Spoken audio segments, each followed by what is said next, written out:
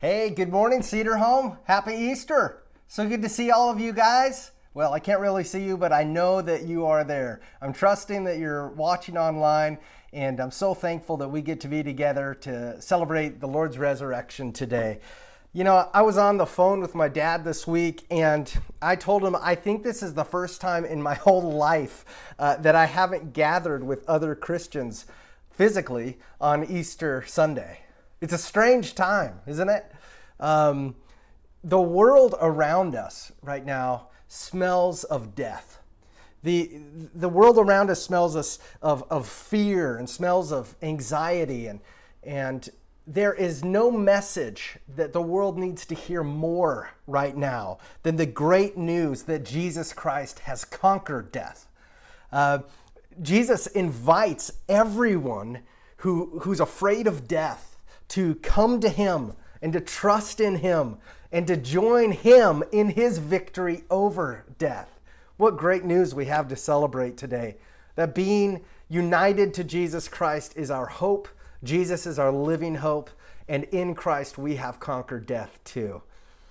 You know, this week a study came out from the University of Copenhagen, and it revealed that over the past month, in 75 countries around the world, internet searches for prayer has surged to the highest level in 5 years. Wow. So it appears that one of the ways that God is redeeming this coronavirus crisis is by waking up people to their need for God and waking up people to their need to be at peace with God, waking up people to their need for hope for life after this life on earth. As C.S. Lewis, the famous author, wrote, God whispers to us in our pleasures. God speaks to us in our consciences, but God shouts in our pain. Pain is God's megaphone to rouse a deaf world. What sweet news it is that the message that God shouts to us in our pain is that we need him and that he is there for us. In love, he has come for us in the person of Jesus Christ, who died, but after 3 days he rose again in victory over death. In the eyewitness account of Jesus' resurrection that we're going to look at today, the author uses the word behold 5 times. Behold is the little Greek word idu. Idu. Can you say that? Idu. And it's a really important little word in today's passage. And it means look or see or check this out. Or in Dan Halleck's translation, dude, look at this. The reason that the author Matthew writes this word, behold, so many times in today's passage is because he wants us to experience the same jaw-dropping awe that the people who saw these things experienced. And so to the best of his ability, by the power of the Holy Spirit, Matthew is trying to say in his own words, you guys, Jesus' resurrection was mind-blowing. It was mind-blowing. You've got to get a hold of this thing. This is incredible. And also, Matthew wants us to know that the awesome power of the resurrected Jesus is not limited to the pages of ancient scripture. The awesome power of the resurrected Jesus is active right now because Jesus is still alive right now. And Jesus invites you and he invites me to know him personally and to follow him and to rest in his grace right now, because in him we too have conquered death. So this morning we're going to look at Matthew 28, verses 1 to 20 together. And we're going to look at the 5 times that the word behold appears, idu. And we're going to identify 5 amazing things that God wants us to behold in Matthew's account of Jesus' resurrection. So if you have a Bible with you, or if you have a Bible app on your phone, I encourage you to turn with me to Matthew 28, verse 1. And I'm going to do that too.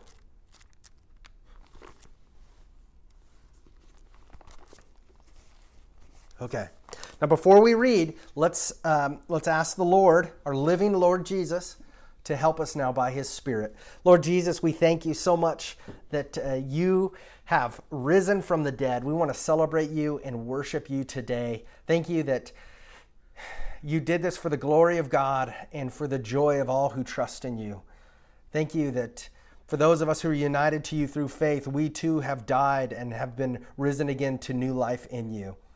I pray, Lord, that you would use this word today to encourage us who know you, and to those who don't, that they might see this hope that is available to them in Jesus Christ, and that they would trust in Jesus too. Thanks so much, God, for this time we have together. We pray this in Jesus' name. Amen. Okay, so let's start here by reading Matthew 28, 1-6. Now after the Sabbath, toward the dawn of the first day of the week, Mary Magdalene and the other Mary went to see the tomb.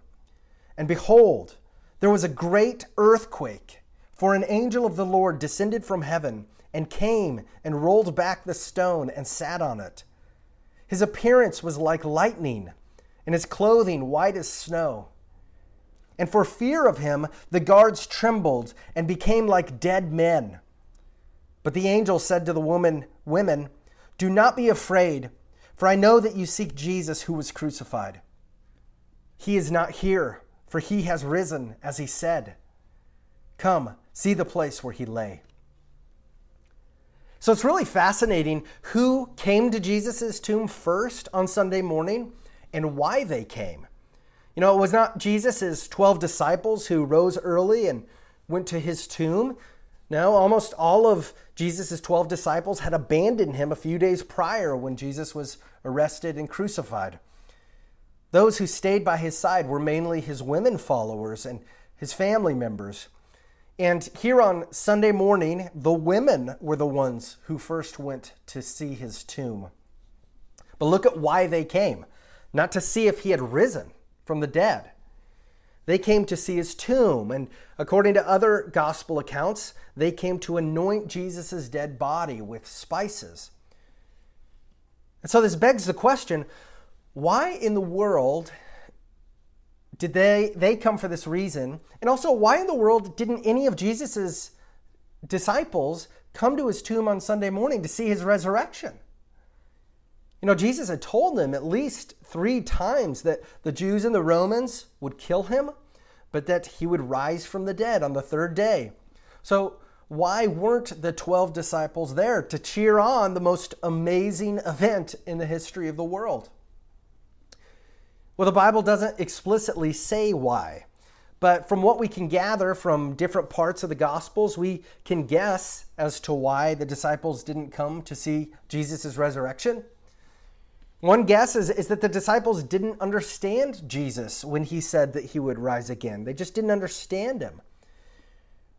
Before Jesus was arrested, when he spoke about his upcoming death and resurrection to his disciples, the gospel writers say that the disciples did not understand what he meant. The idea of his resurrection just kind of went over their heads. And maybe that's why they didn't show up at the tomb on Sunday morning. Another guess is that the disciples were too scared to come to the tomb. Remember that the disciples had already fled the scene when Jesus was arrested and put to death. And John's gospel says that even after seeing the tomb on Sunday morning, when the women came back and then they ran back to see it, even after that, the disciples didn't go straight to Galilee like Jesus told them to. Instead, the disciples locked themselves up in a house in Jerusalem because they were afraid of being killed just like Jesus had been killed. They were afraid of being killed for being his followers. And so maybe they didn't come to Jesus' tomb because they were overcome with fear. And a third guess is that the disciples didn't come to the tomb because it was just so obvious that Jesus was dead. It was so obvious he was dead. You know, such a traumatic and violent death as his would have been impossible for anyone to come back from. Before he even went to the cross, the Romans violently flogged Jesus, and very possibly flogged him 2 different times. And flogging itself was such a violent and deadly punishment that flogging alone had killed many a Roman criminal. And then after his flogging, the bleeding and beaten Jesus was forced to carry his own cross through Jerusalem and up outside of town to the place of the skull, Golgotha. And when he finally got there, the Roman soldiers nailed his hands and feet to the cross, and then they stood it up vertically so that he would hang on the cross and die from blood loss and asphyxiation. And after hours of hanging on the cross, Jesus finally stopped breathing and he died. But the Roman soldiers wanted to be extra sure that Jesus was dead. And so the gospel accounts say that the Roman soldiers stabbed a spear into Jesus' side all the way into his heart. And when they did that, Jesus didn't moan. Jesus didn't flinch. Jesus was dead.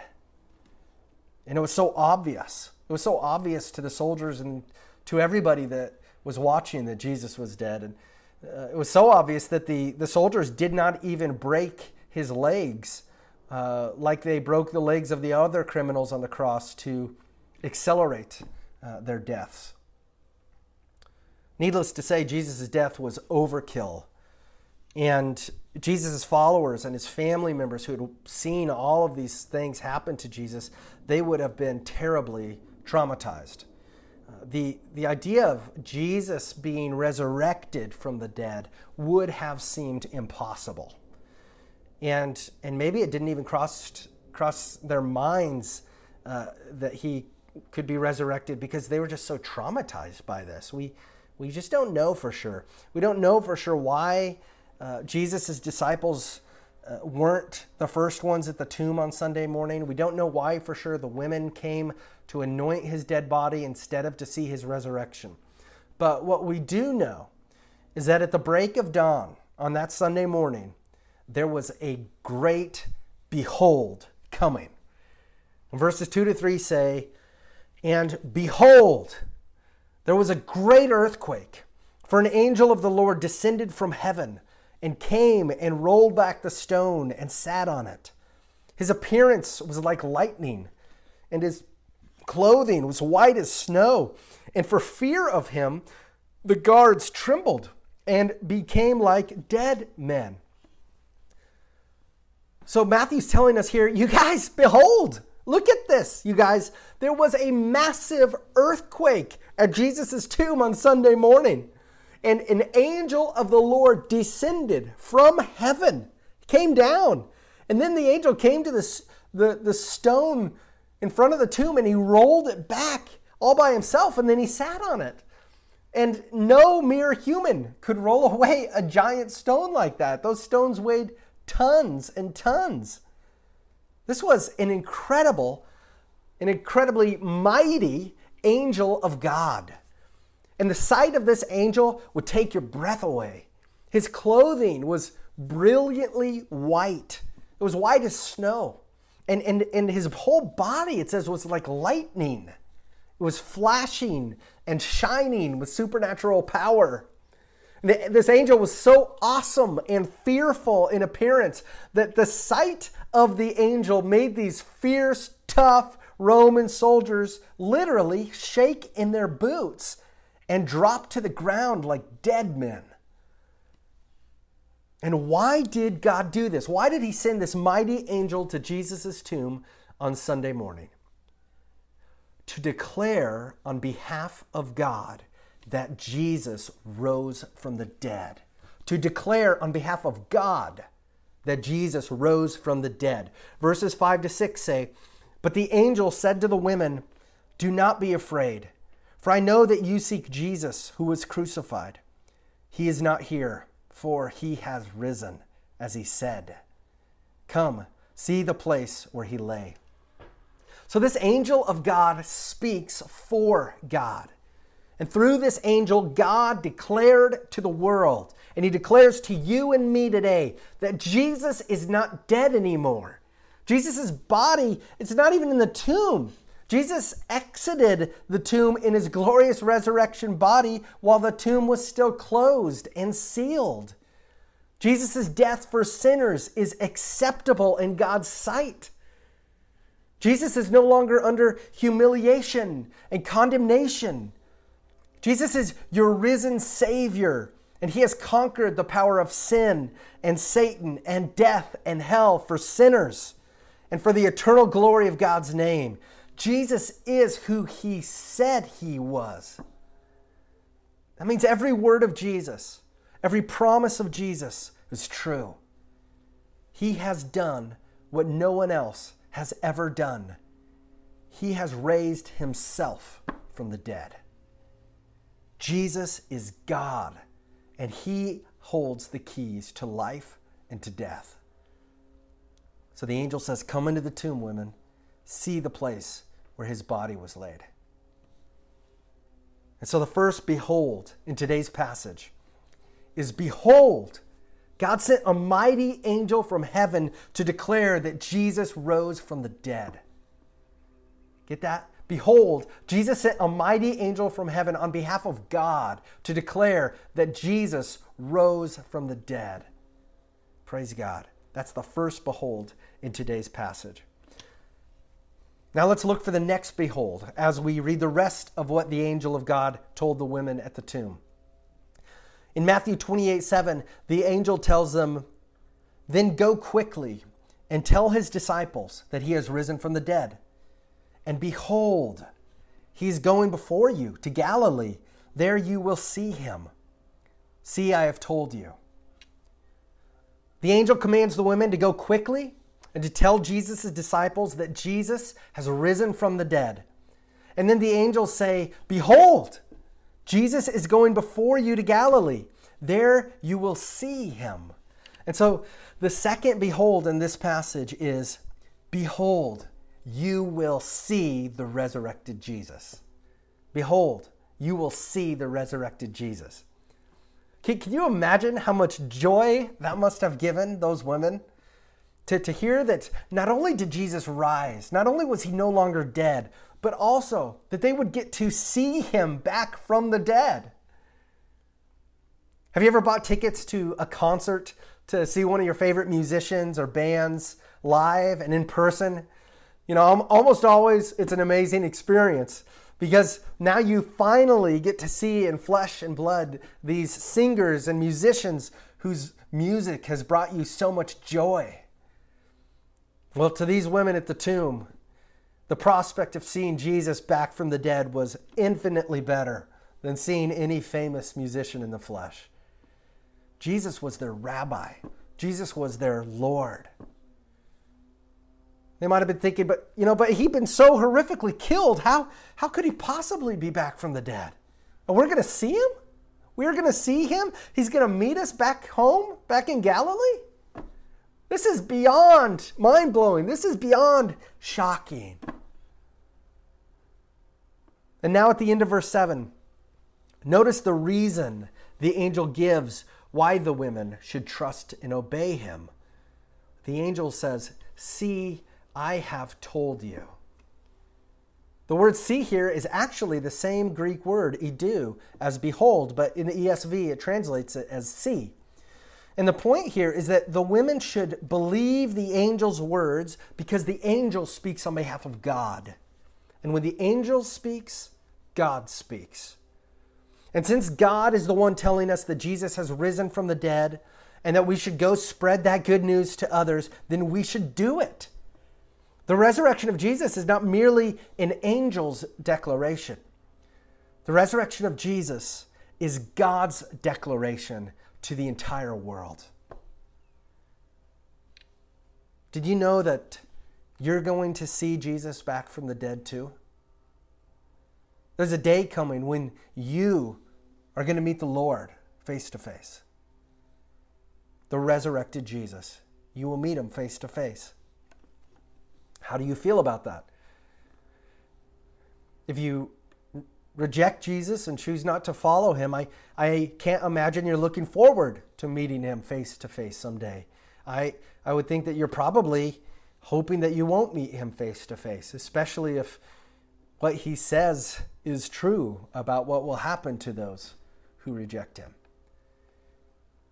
But if you are a believer in Jesus, can you even begin to imagine how awesome it is going to be to see Jesus in the flesh and to meet him face to face finally? And to know that you can approach him confidently in all of his glory, because through his death and resurrection for you, he made you acceptable and pleasing to God. So you can come to him boldly now and with confidence, knowing that he loves you and you're pleasing to him. What a day that's going to be when we see Jesus in his resurrected glory face to face. In light of the current coronavirus pandemic, I pray that all of us who are scared of suffering and dying would keep as our constant focus the thought of seeing Jesus in the flesh when we die. If you know the Lord, doesn't the thought of seeing him face to face make death less scary? Because when we look forward to seeing Jesus in the flesh, when we look forward to spending the rest of eternity with him after this life, we can, by God's Spirit, truly say with the Apostle Paul, to live is Christ and to die is gain. And if you don't know Jesus as your Lord and Savior, then don't go another day without him. Believe the good news that he lived, that he died for sin, that he rose again for sinners like you and me, because the truth is that we are miserable and helpless without him. And you need to be at peace with God. And the only way to be at peace with God is through his son Jesus, who died on the cross to make peace with God for you and for me. So change your mind about Jesus. Change your mind about what you're living for. Pray to the Lord Jesus today and trust in him. And you too can join Jesus' people in looking forward with joy to seeing Jesus one day face to face in his resurrected glory. Now let's look for the third behold in today's passage. It's the women run and tell the disciples about Jesus' resurrection. Matthew 28, 8-10 says, "So they departed quickly from the tomb with fear and great joy, and ran to tell his disciples. And behold, Jesus met them and said, 'Greetings.'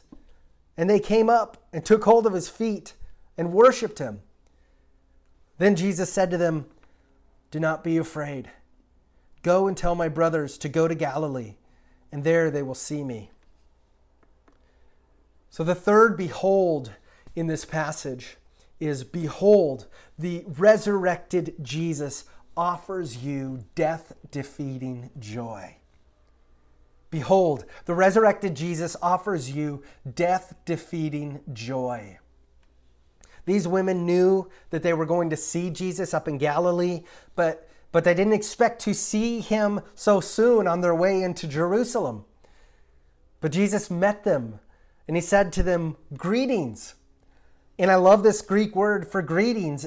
It also means rejoice. And so Jesus is greeting them with a blessing and with a reason for them to rejoice. And rejoicing is exactly what these women do when they meet him. In fact, they can't help to come up to Jesus, it says, and they bow down before him, and they just take hold of his feet and they worship him. He really was alive. They couldn't believe it. He really was the Christ. He really is the Son of God. He really had defeated death. And so they worshiped him with great joy.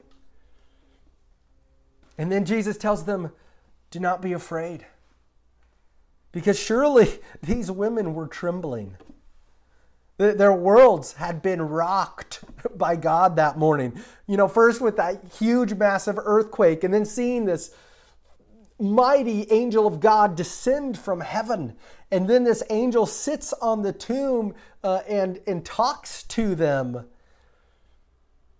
And now they're seeing and touching and talking to Jesus himself. I'm sure that these women's bodies were trembling with fear and with adrenaline. And so Jesus tells them, "Don't be afraid." And then he tells them the same thing that his angel told them. to go to his disciples and to tell them to go to Galilee where they will see him. Christian, do you know that Jesus tells you this Easter morning, rejoice because I've risen from the dead? How mind-blowing is it that Jesus greets us, his followers, not with a disappointed look on his face for how we failed him as his followers, but he greets us with a look of kindness and a look of pleasure on his face as he greets us and tells us to rejoice in him and in his resurrection. Rejoice, Christian, with your resurrected and living and reigning Savior and Lord Jesus today. Worship him with your words and by obeying him with your actions. Tell Jesus how awesome he is today. Sing to him. Rejoice that Jesus has defeated death, not just for himself, but for you who trust in him. And when God gives you the opportunity to tell others that Jesus rose from the dead, then rejoice and tell them too, so that they might believe and so that they might rejoice too in the resurrection of Jesus. Behold, the resurrected Jesus offers you death-defeating joy today. So Matthew has told us how his women followers responded to Jesus' resurrection. And now Matthew tells us how the people who killed Jesus responded to his resurrection. Matthew 28:11-15 says, "While they were going, behold, some of the guard went into the city and told the chief priests all that had taken place. And when they had assembled with the elders and taken counsel, they gave a sufficient sum of money to the soldiers and said, 'Tell people his disciples came by night and stole him away while we were asleep. And if this comes to the governor's ears, we will satisfy him and keep you out of trouble.' So they took the money and did as they were directed. And this story has been spread among the Jews to this day." The fourth behold in this passage is, behold, corrupt powers distort the good news of Jesus' resurrection. Behold, corrupt powers distort the good news of Jesus' resurrection. Earlier in Matthew, we read that the chief priests bribed Judas by paying him money to betray Jesus. And now we read that they bribed the Roman soldiers to lie about what they had seen. The Jewish priests and elders told the Roman soldiers to spread the lie that Jesus' disciples came at night and stole Jesus' body from the tomb while the soldiers were asleep. And what we see here is that both the Jewish religious leaders and the Roman soldiers had a lot to lose if Jesus actually rose from the dead. So they distorted the message of Jesus' resurrection in order to protect themselves. They turned a blind eye to the actual possibility that Jesus rose from the dead like he said he would. And their own self-interest, their own self-preservation clouded their judgment. So they spread lies about what actually happened. And Matthew writes that sadly, instead of hearing and believing the good news about Jesus' resurrection, many Jews heard and believed the lies that Jesus' body was stolen. You know, even though many people praise the human race for how advanced we are and how we've progressed so much since Bible times, the reality is that morally, we have not advanced one bit in 2,000 years. Humanity is still as corrupt and selfish and deceiving as it's ever been. Just like those leaders 2,000 years ago, corrupt powers and self-interested people distort the gospel of Jesus today. And the three main forces that distort the gospel are the world, Satan, and our flesh. And so I want to briefly talk about how each of those powers distort the message of Jesus' death and resurrection. First, let's talk about the world and its worldly wisdom. Apart from the help of the Holy Spirit, the world around us will always believe that the message of Jesus' death and resurrection is foolish. Always. 1 Corinthians 1:18-19 says, "For the word of the cross is folly to those who are perishing, but to us who are being saved, it is the power of God. For it is written, I will destroy the wisdom of the wise, and the discernment of the discerning I will thwart." And then a few verses later in 1 Corinthians 2:12-13, we read, "Now we have received not the spirit of the world, but the Spirit who is from God, that we might understand the things freely given us by God. And we impart this in words, not taught by human wisdom, but taught by the Spirit, interpreting spiritual truths to those who are spiritual."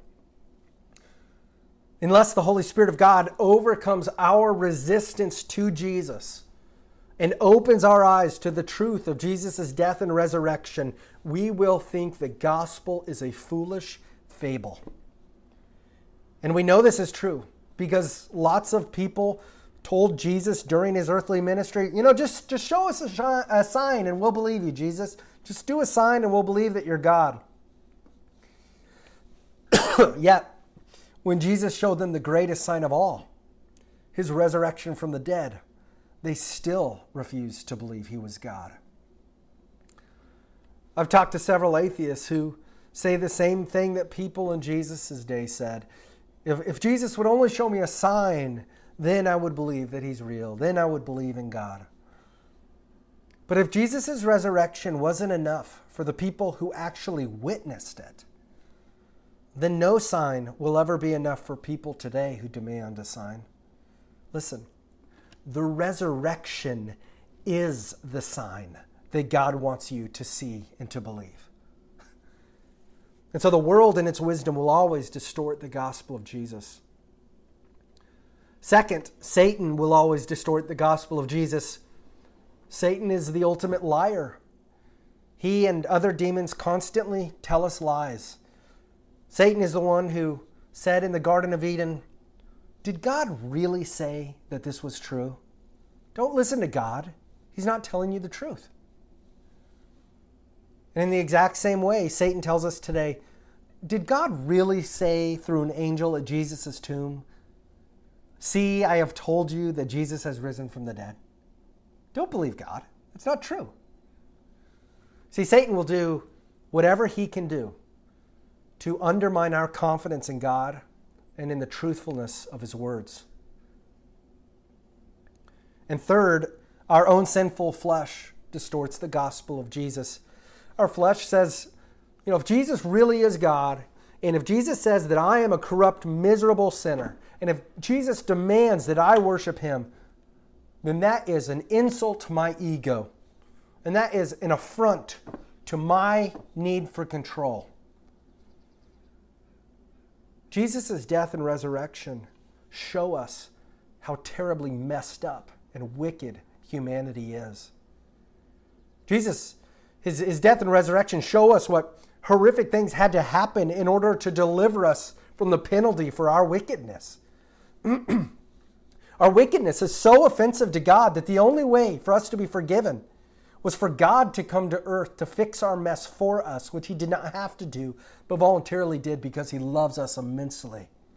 And he did it by sending his only son, Jesus, on the cross to bear our sin on that cross, and then to suffer God's wrath toward our sin, and then to be slaughtered and killed on the cross. And that is how he put our sin to death, by being killed for us. And either we will trust Jesus and get credit for the punishment that he already suffered for us, or we will reject Jesus and we will suffer the punishment for ourselves forever after this life. And that message offends us in our flesh. In our flesh, we come up with all sorts of reasons why this can't be true. This message can't be the truth. All sorts of reasons why God, he would be unjust to punish people this way. Except, of course, those people that we think are really deserving of punishment, right? So our flesh and Satan and the wisdom of the world around us will distort the good news of Jesus' resurrection until Jesus returns. Now, in light of those distortions, how remarkable and how powerful it is must the good news, the gospel of Jesus be, of his death and resurrection, that this message has prevailed for 2 millennia, despite innumerable efforts to squash it. The world and Satan and human flesh will not prevail over the resurrected Jesus. It will not prevail. Jesus and his gospel will, and his church will. And it's with this tone of victory that Matthew closes his gospel with a final behold. And this time, Jesus is the one who says, behold. Let's read Matthew 28, 16 to 20. Now the 11 disciples went to Galilee, to the mountain to which Jesus had directed them. And when they saw him, they worshipped him, but some doubted.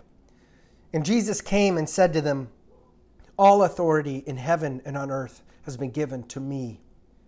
Go therefore and make disciples of all nations, baptizing them in the name of the Father and of the Son and of the Holy Spirit, teaching them to observe all that I have commanded you. And behold, I'm with you always to the end of the age. So the fifth behold in today's passage is, behold, follow the resurrected Jesus and he will always be with you. Follow the resurrected Jesus and he will always be with you. Jesus did not end his time on earth in humiliation or in hiding. Jesus ended his time on earth in exaltation and in power and in public. Jesus says here that he is the ultimate authority over everything that exists. He's the ultimate authority over the most distant star in the universe.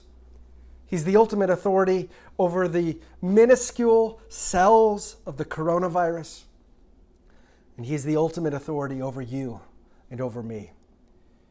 And as our resurrected Lord who is over us, Jesus commands us to go and make his disciples of all nations. A disciple of Jesus is someone who trusts in Jesus for eternal life and who then follows Jesus by seeking to obey all of his commands.